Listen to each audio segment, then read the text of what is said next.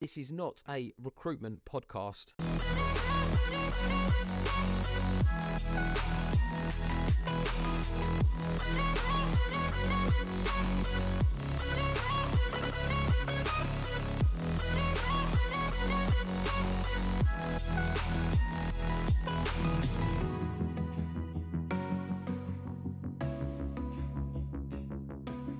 Thanks very much for joining us, Virginia, for another episode of Powered by People. So today we've got Bill Brewer. Bill, what's your title these days? It seems to change. Talent Strategy Director. Talent Strategy Director. Myself, Rex Rustling, co-founder, Director of New Partnerships, which is basically Sales Director. And Virginia Tirado, Director of Talent Acquisition for Zalando. Maybe you just want to give us a little bit more background about yourself, Virginia. Well, first of all, thank you for having me. It's a really cool space and just wonderful to connect with you. My background is quite interesting as well. I mean, I'm originally from Venezuela, so I may have lost my accent along the way because I picked up the American accent where I lived for many years. And now I've been in the UK for the last 15. Time just flies. And so I've got an interesting career. I started as a lawyer and moved on to get into the business and do business operations for a number of years with Oracle. And then Amazon gave me my first shot at moving into recruitment and having an HR career 8 years ago. And since then, I haven't looked back, and I've had some really cool roles. Worked for Amazon in exec recruitment, then the industry recruitment for AWS, doing tech non-SDE roles, so non-software engineers, but professional services, solution architecture, and so on. And then Zalando came around, and I've been there for the last 3 years, building, shaping, experimenting, innovating, and doing some really cool things. Yeah, I noticed you joined there in March 2020. Yep. Which must have been interesting. Yeah, I joined March 2nd of 2020, so 2 weeks before we publicly went into pandemic mode. And since then, it has been quite an interesting ride. But I think, in change, the last 3 years have taught us so many things. And I was sharing, that change. Yeah, the one constant we have now, right? Yeah, exactly. Yeah, I didn't realize that you'd actually started off as a lawyer and then moved into talent acquisition. I think it's really interesting because that probably helped you a lot in terms of negotiation. Absolutely. And I think, we'll probably get into this later in the podcast, but we're talking about in how important it is to realize that as humans, we are very flexible, we are agile. And at the end of the day, we hear a lot about skill-based recruitment, but it really is about transferable skills. And like you said, you made the association about, negotiation.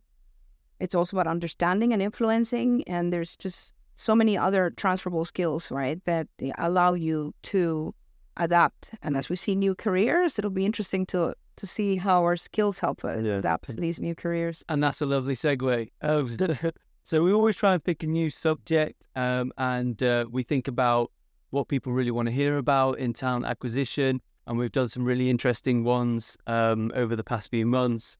On everything that is really a current topic at the moment. And something that I had some ideas around what we could talk about today. And then I was speaking to Virginia in the run-up to this podcast. And you brought something up which I thought was actually not something we previously considered, but is probably, in my opinion, a burning issue tomorrow that we probably need to start thinking about today. So I'm quite excited, and already this podcast is kicking off a bit late because we literally spent the past half an hour talking about it. So upskilling our talent so we don't lose our competitive edge in the current climate. So I think firstly, I'd just love to know what that means for you. So we promise we're not going to get into AI, right? So that we don't segue a little bit, yeah.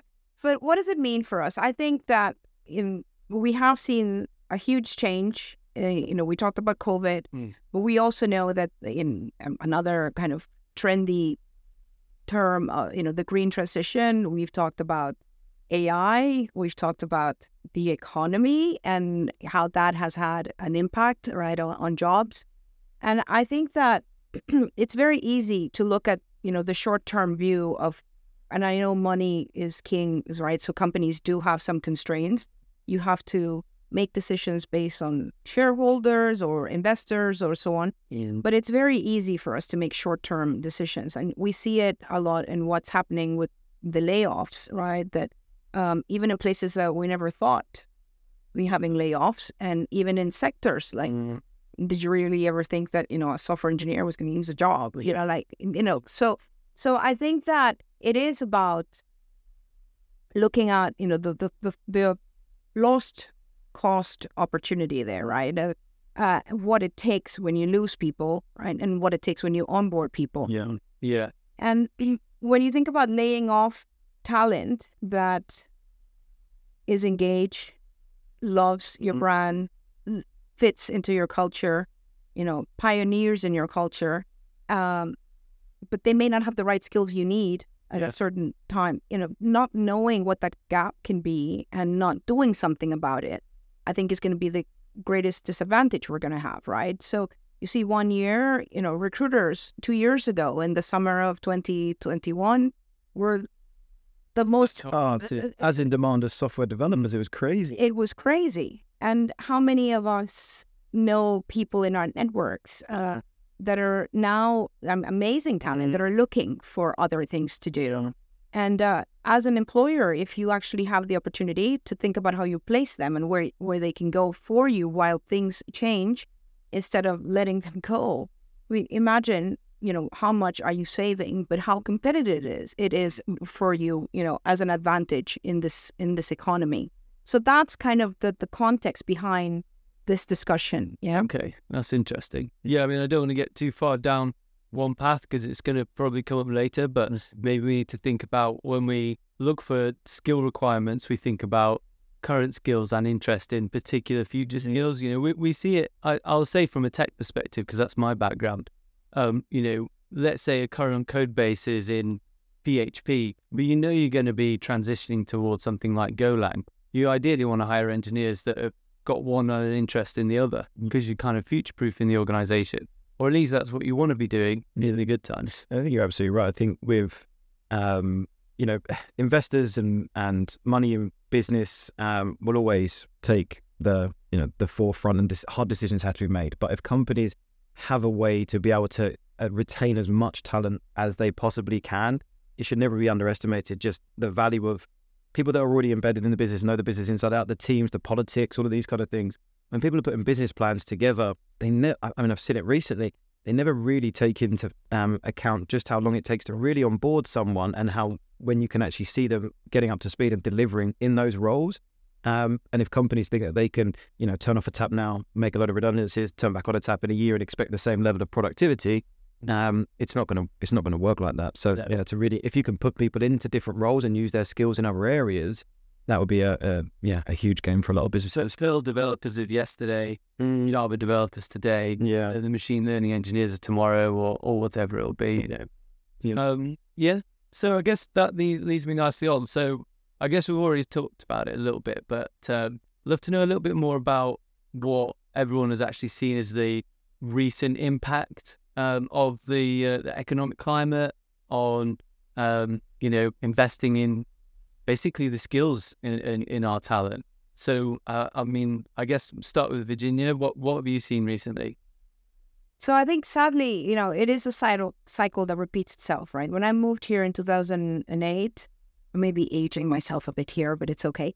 I moved to help the Oracle business back then grow the professional services business, from 1 billion to 2 billion in a very short period of time. I wanted to do that in 4 years.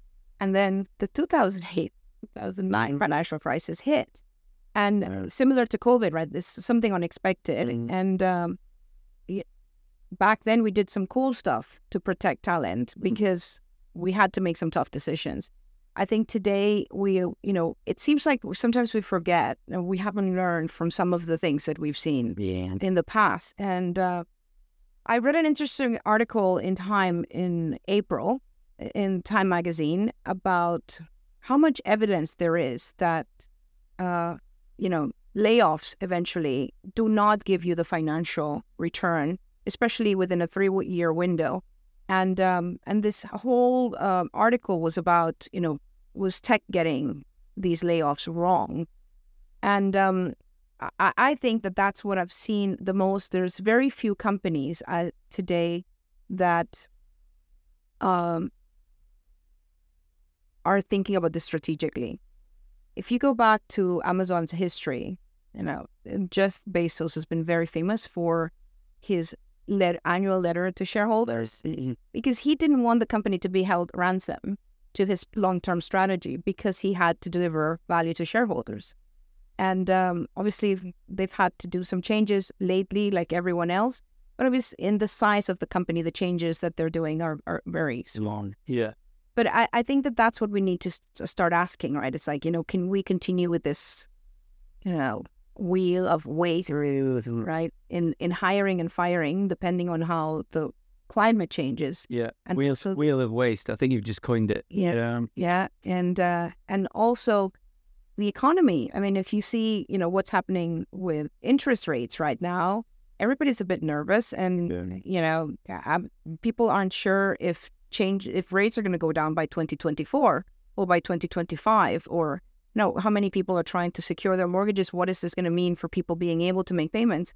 So the economy is not going to change drastically. So this is even more important now. Like, how far can we go about just cutting and cutting and cutting without thinking about investing? And I think that the topic that I'm very passionate about today, and I think it's probably going to become an area where I'm going to spend a lot of my time, is really working on sustainable talent. Yeah. Well, I mean, from my perspective, because I look at talent in skills in business very much within talent acquisition, because that's obviously where I work. What I've noticed over the past, I would say, 9 months, in the current climate, is we've had a really, really busy period of time where everybody is just like staring at their feet, trying to hit aggressive hiring goals that we saw in 2021, unsustainable hiring. And what that kind of meant is that everybody was extremely time poor.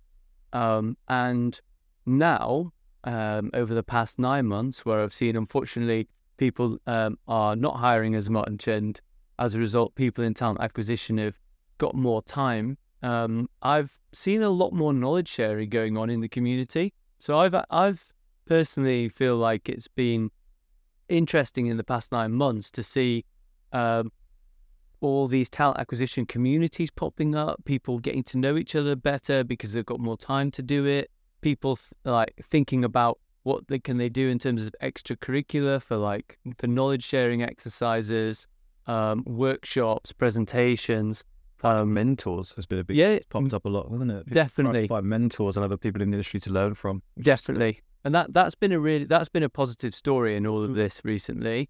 I do think that it's been very much led by individuals wanting it, rather than necessarily from organizations recognizing that there's a bit of time where they can actually say, do you know what, we're not hiring as much. We know that it's not going to last forever. Talent acquisition is going to be important for us in the future. So all the special projects that we wish we could do that we never usually have time for, let's do that now. Let's get on the front foot in terms of our frameworks around workforce planning, or our DE&I strategies, or leveling within the business. All these different types of projects, because let's not forget that recruitment is only one channel within talent acquisition. And for me, I've seen that being quite positive from an individual perspective. Haven't seen too many examples of businesses recognizing that opportunity and sort of future-proofing the talent acquisition of an organization from that perspective, possibly driven by the sort of need for operational efficiency for the bottom line. I think the companies that are hiring I'm seeing an interview process a lot more around soft skills coming into it and their ability to adapt when they come into a business now. Whereas in the past, it's been, can they do that job? Let's get them in. We're hiring very fast. Whereas now there's being a bit more emphasis on their team fit, their ability to take on new tasks. Are they people that have trained and developed themselves in the past? Because they're trying to future-proof themselves a bit more to not having to do layoffs and people that can get involved in different areas. Find jobs for themselves. Yeah, Yeah, exactly. like, oh, we're not hiring. Look busy, but be busy because I need to show that I'm adding some value during these times. Yes, exactly. Which is actually, I've definitely heard of a few. Well, I know a few people who have told me they're doing exactly that. Yeah. Cool. So, what happens if we don't deal with this? What if we don't address this? What's the outcome?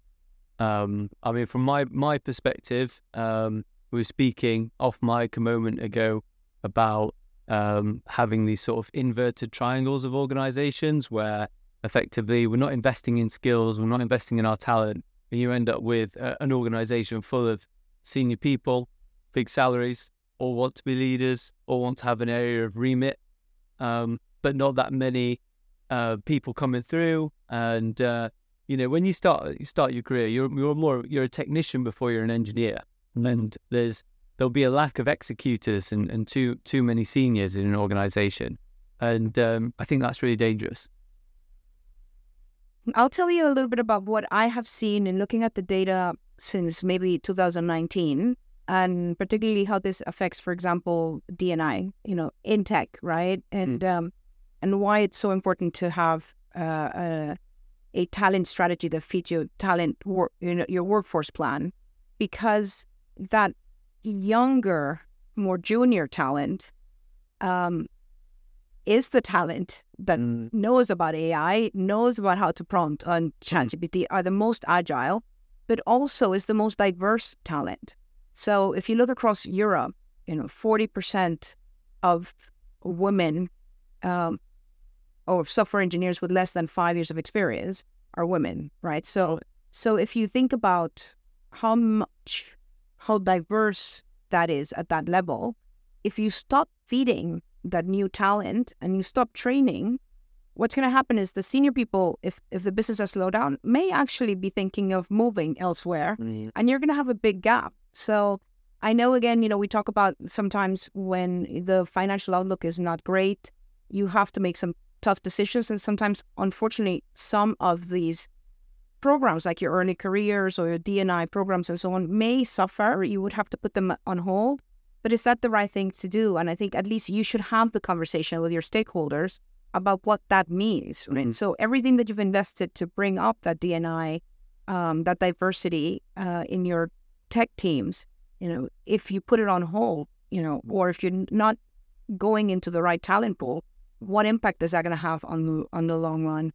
Yeah, that's actually interesting, because I think it goes further than that, especially for the big organizations. If you think about the sort of decacorns of the tech world who have got really large presences in big cities, if they're not investing in bringing up talent or upskilling people in those communities, they also therefore will bring trouble to the cities that they're in. Like let's think of an example like Berlin, where there's a lot of really successful tech companies. If they don't foster relationships with academic organizations and have academies and things like that, what they will therefore not be able to do forever is hire really skilled people in those cities, because eventually there'll be a brain drain, and then that means that they need to attract more talent to these cities. So that means what they do is they bring in lots of well-paid talent, and then that causes societal problems in terms of cost of rent, space, like literally living costs for people who don't work in said industries, and then that causes an issue, and that can't go on forever. So then what happens is you have to start looking further afield for, but like, okay, well, where's the next Berlin? Where, perhaps we can get all of our talent at somewhere that has like fantastic educational institutions at a lower cost base. Okay, great. Why don't we pivot there over the next 5 to 10 years?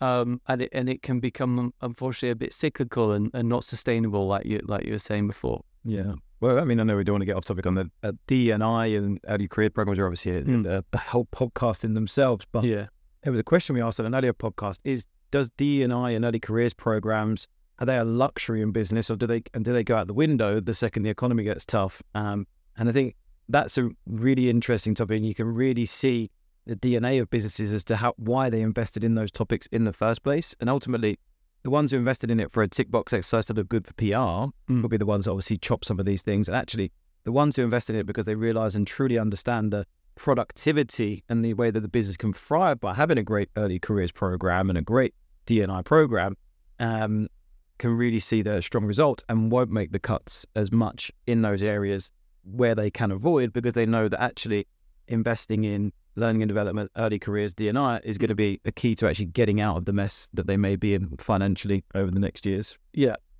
there'll be the organizations that are basically bringing through skilled people who know the business, know the product, where perhaps other businesses who haven't done that might be out there spending 120 grand on an engineer.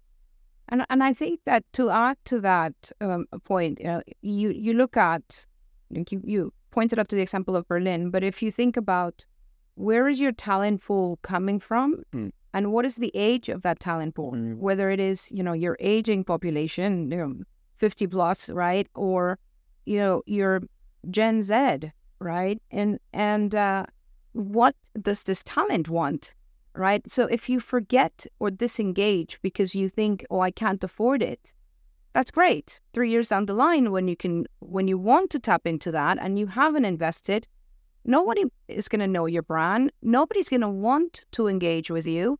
And most, even worst of all is that this, war for talent that we talk about, is it really going to be a war, or, who's winning it? Is it going to be you competing with your other employers, or you competing to actually, get the attention from this talent that is very clear on what they want for their future, what brands they want to work for, and so on. So I think you cannot look at this problem on talent sustainability or workforce planning or talent strategy or the careers of the future or, future of jobs without having a holistic view of what the different segments that are impacted or have a say in it will need to be successful in the future. Yeah, definitely. My mind goes a bit blank when I see what some of the recruiters at our organization do. Like they're out there recruiting on TikTok and using all these funky sourcing techniques I've no idea about, because they're the next generation of recruiters. Well, and that is really interesting, because actually that generation said, email. How many of them use email? I mean, even myself, I've got an event coming up in August, and I wanted to send out an invite, and the app that I was using will only give me two options: a phone number, if it was an American phone number, or an email. And half the people, we don't even use email anymore. So if you think about most of our CVs, you will have an email, you have a LinkedIn, but the majority of your conversation happens on email. Right. That's how our systems are set up for recruitment. Guess what? This generation Z, you better know what their Snapchat handle is. You better know, what their Instagram is, and you better be talking to them on TikTok. You can't have a presentation without a QR code at the beginning these days. No. Yeah, where is that you're doing the presentation, by the way? Oh, on RecFast. Okay. Yeah. Brilliant. Yeah. Well, see you there. Yeah, absolutely. In the next week, I hope that everybody will be there. It's the event for recruitment, right? So yeah, exactly. You'll be there too, and we'll have some fun. Hopefully, the weather will be better than today. Well, I hope so. But at the same time, I think it would be good if it's a proper festival and it chucks it down with rain. You see tents blowing away. Yeah, everyone's in wellies. Yeah, to get the full summer festival experience. Exactly. Exactly. Everyone's cars get stuck in the mud. Great. So I guess what I'd be quite interested in knowing more about is where you see the biggest threats to our competitive edge when it comes to skills. Is it economic conditions? Is it for example, changing trends? Is it artificial intelligence? I've said it. What do you think it's going to be? So, if you haven't yet looked up Future of Jobs report from the World Economic Forum and you are in recruitment, I will say that it is important that you have a look. It's a very long report, but If you don't have the time, just go to the infographic section. Oh, no, I know. Of pictures, right? Exactly. Yeah. Yeah, it just came out at the end of May, so it's pretty fresh. Okay. But I think 3 things we're gonna see driving this change, right? So we know about artificial intelligence, automation, robotics. That's one thing. Technology, basically, and then the famous green transition. Because even though there might be some deniers out there, climate change is real and it's here to stay, right? And we're talking about that constantly. Texas, Houston has 50 degrees temperature. I mean, insane, right? And how does that affect the workforce? And then the economy. Again, we talked about the fact that there are, it's not just COVID, right? We came from 3 years of COVID, and then you've got the war in Ukraine that hasn't really given us any indication it's going to stop anytime soon. We hope that it will. Yeah. And then everything else that's happening around inflation, interest rates and so on. So I think you have to think about different factors affecting, right, the creation of new jobs, the elimination of some jobs. And if you think about it, you will hope that things will even out, that we lose X number of jobs and we create the same amount of new jobs, right? Yeah. But that's not always the case. And actually, the reason I pointed out to the World Economic Forum is that they say that in this transition over the next 5 years, 23% of jobs that we have today will change. That's almost 25. It's like 1 in 4 jobs, right? So if we think about the 4 of us sitting here, 1 of us might have a different job, Yeah. Rosie's here, just in case anybody wondering. We're just behind the camera. Yes. So we're, So it's not a ghost or, Yeah. Rosie, the ghost producer. Yeah. So, but really, I mean, that's to bring it to life, right? To bring it to perspective. And some of the stuff we're seeing there, our leaders need to be reading and they need to be aware. And they need to prepare for the future, right? Yeah, 100%. Our jobs have changed so much, and I don't even know when it happened. Like literally 2013, I was a regular recruiter in an agency, and now I spend, all my time on HubSpot. Like it's just completely different. Yeah, it's mad. You get to do some cool podcasts? Yeah, that's true. Although I love, it is about, like, when it comes to keeping up, a little segue to a story of like how it can affect you. Like my dad, big up Guy Rustin, commercial surveyor in Sheffield. He's been in his field for like 40 odd years, most of it by himself. So he's not necessarily keeping up with new trends and things like that. And it goes to show how important it is to keep up with developments in your own industry, because your job's not going to be this. Your job, never mind not being the same, it might not be there in 5 to 10 years. I never forget, he overheard me on a call talking about, I was recruiting an analyst, and he overheard me talking about dashboards. He came up and he was like, well, I know loads of joiners. Why don't you ask me? Yeah. We are talking about a man that didn't want to close his laptop down while he was on holiday. Oh, yeah. He had out of office on. He said, my out of office is on, so don't turn my computer off. Bless him. But I think this is it, right? I mean, you talk about resilience, and in the past, you could have those 40 years of wonderful career. But we were talking earlier about us. And in the last 10 years, how many different roles, and actually not just different employers, because it's not about employers, but how many different roles have you taken on? Yeah. Because at the end, we are human, adaptable and agile, and we have to embrace change. Yeah. And I think it's not only upon the employers to figure out on upskilling folks and what they do with talent, it's also with individuals. And if you think about the Generation Z, I mean, they are very adept, and they're also very smart when it comes to new technologies. They can go from TikTok to Instagram to, don't really go into LinkedIn. I'm trying to get my kids to get into LinkedIn as they start looking at new jobs in the future, and they're like, what? Why? This is so boring. Yeah. But at the end, it is about that. Go embrace change. And we need to take that wonderful experience community of talent that have 30 plus years and remind them that they have a lot to teach, but they can still learn and they can do new things, right? And that's also, and you've got so many skills.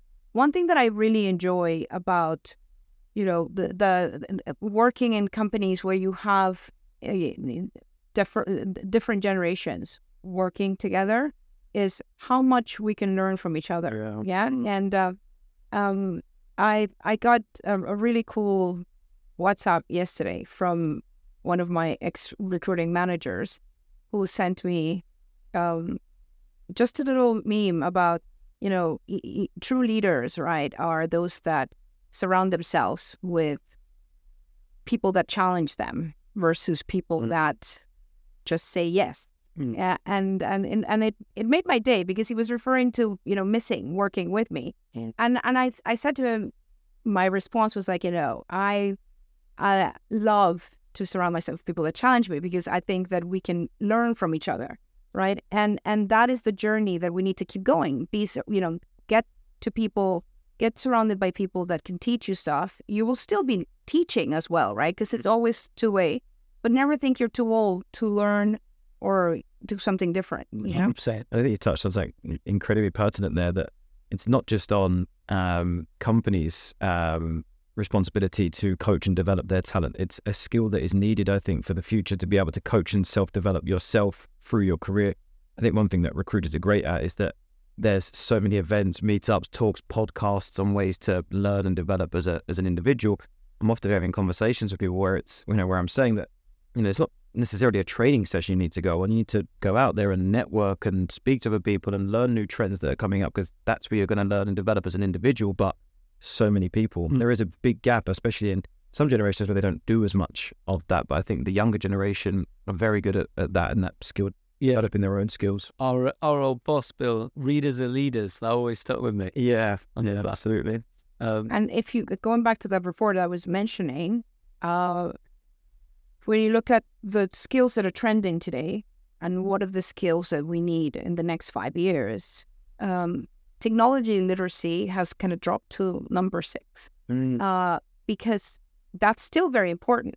But I think we will need to have really good analytical skills, problem-solving skills, because we see change happening so quick. And a lot of it is going to be also, influencing. And so soft skills that are things that we sometimes take for granted. Like you were saying, this is a trend you're seeing. Yeah. Employers wanting to see more of those soft skills that help people adapt to a changing environment are key, right? And so learning and continuing to learn is not just a responsibility of the L&D department. It's all of our responsibilities to really ensure that we're prepared for the future. Yeah, I think creativity is going to be a really important soft skill in the future, because as we get better at automation, I think that's going to be one of the last things that we can automate, is the ability to come up with like innovative solutions and look at problems differently. And I think that, Bill, you might be onto something. I think soft skills are going to play a bigger and bigger part in the future. Yeah, absolutely. And the scary part is that some of those soft skills, we need to make sure we continue to teach, because, when we are in a remote environment and you're new in your career, how do you do, that innovation comes together also by a lot of idea exchange, but also the communication and influencing, not just as an influencer on Instagram, but actually influencing others with ideas that you can actually bring for transformation and innovation. So it's important that we're aware of it and that we ensure that we do our part to.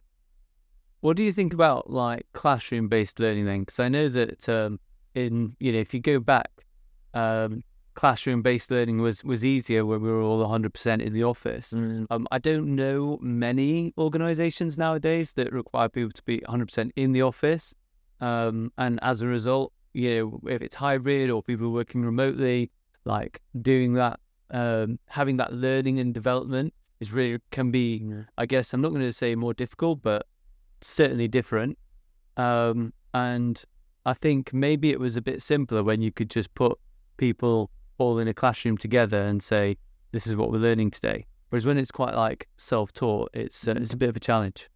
I think it hasn't changed. I think there's always been, I think there's 4 different types of learning, right? I mean, they talk about auditory and visually and things like that. I think that one of the big things over the last maybe 5-10 years is that there's a lot more opportunity to visually learn. There's a lot more short video learning tools out there now that has changed the way that people learn and develop, but that doesn't mean that it's going to completely wipe out classroom learning, and because there's still a huge population that learns best by listening to someone describe a topic. So I think what will be is the ability to coach and develop people in different ways that will play a big part. Do we risk sort of everybody having a skill set that's like a mile wide and an inch deep if we sort of like have all this kind of like short content that we can access? And it's a good point, but I think you have to think a little bit about assessing the skills and understanding what is missing, right? So we don't all have to know how to negotiate a contract, but we all have to learn how to influence, sometimes, even if it is to negotiate your own next pay increase or so on. So you might want, I mean, if you're a salesperson, then influencing and negotiating is such an important skill that you really have to make sure you have the depth. What we see today is that there is a much more pressing need for us to have a bit of that mile-long, knowledge that's probably, an inch deep on many other topics. So it would be great for, like you were talking about your dad, for he to understand how data is used and why data has become so important over the last few years. And then he probably has a huge amount of knowledge around data. He just doesn't know how he's using it or how you're using it, right? So I think that having those exchanges are important. Being able to be back in person to conferences, like having RecFest, again, plugging in for RecFest, in a week's time. And when was the last time you were in an event that there were so many people out there? I went to a conference 2 weeks ago, and we were 247, I think, people in Stockholm that came from all over, from the US, from Asia, from Dubai, and it was amazing. What was the conference, sorry? So the conference is led, it's a really interesting conference. It's called the Future Talent Council, and it's one of those organizations that actually bring people from different areas. So you have academia, policymakers, and companies coming together and talking about the talent, the future of talent, and what can we do to make sure we get the right skills, and that schools are preparing people for what the companies need, and so on, right? So it's a really great forum. But the point was that, we learn from even just having a glass of wine at the end and exchanging an idea, if you're over dinner, that you can't really do that on a Zoom call or on a webinar. So make sure you find opportunities for yourself to connect with others, right? And I know it's comfortable to learn at your own pace and do your seminar, but online, but it is important, again, that you as a person take responsibility for creating those opportunities, right? Yeah. So, and pushing yourself out your comfort zone to go to those things, right? Because they're not natural to a lot of people. And I think, especially, we talk about Gen Z quite a lot. A lot of stuff is done online. A lot of their content is consumed online. A lot of their interactions with humans is done online. So there's a huge part of missing doing stuff in person, which we have to teach them and make sure that it's happening, because there's so much to be had from social interactions. You can't sit there on 247 people you said were in this conferences.com. If that was a Zoom call, you wouldn't build any relationships with anyone. Just a person speaking, and the questions will pop up on a little box at the side. No human interaction. But you walk away from that in person doing it, you're not going to know 247 people, of course, but you've certainly got relationships with a bunch of people that you've learned from, you can develop on in the future because of that, which is huge.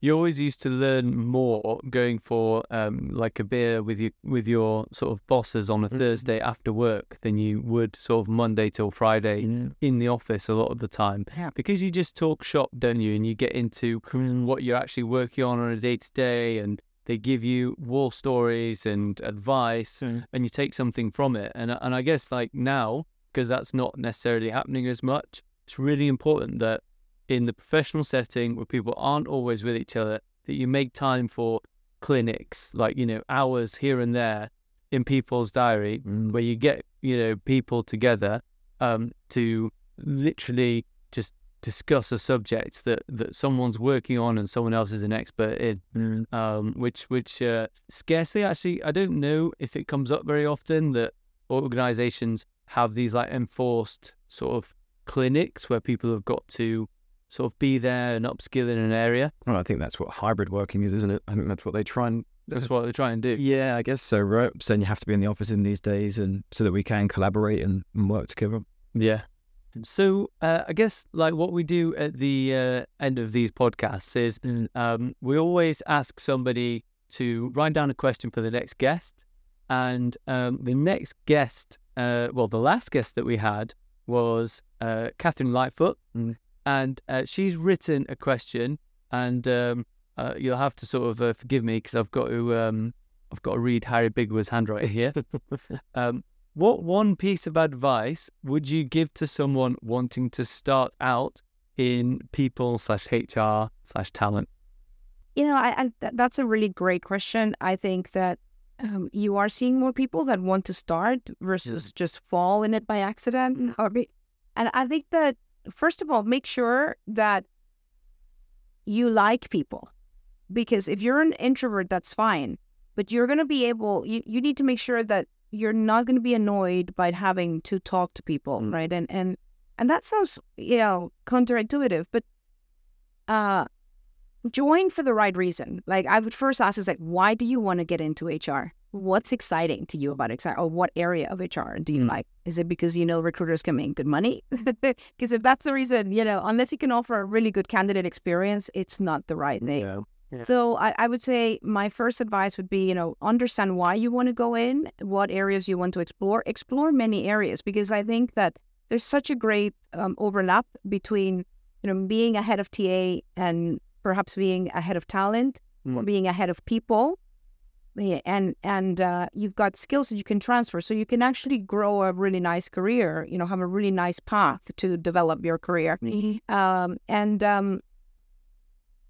Don't take no for an answer, because if you don't have experience, what you do find is that a lot of people won't always give you a chance because you don't tick a box, right? So go out there, figure out in the network, who can coach you, who can spend some time with you and explaining.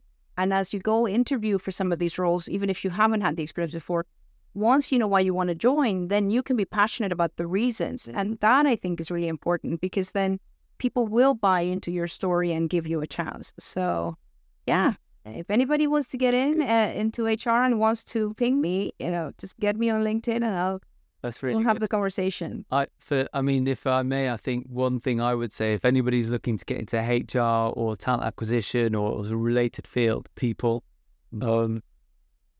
I think that when you're in an early career phase, the best incentive people have is for helping you is literally just to help. I often find that people are more likely to engage when you're asking for something than you are just giving something. I think literally people don't want that trade-off. They just want a mentor. They want to do something good.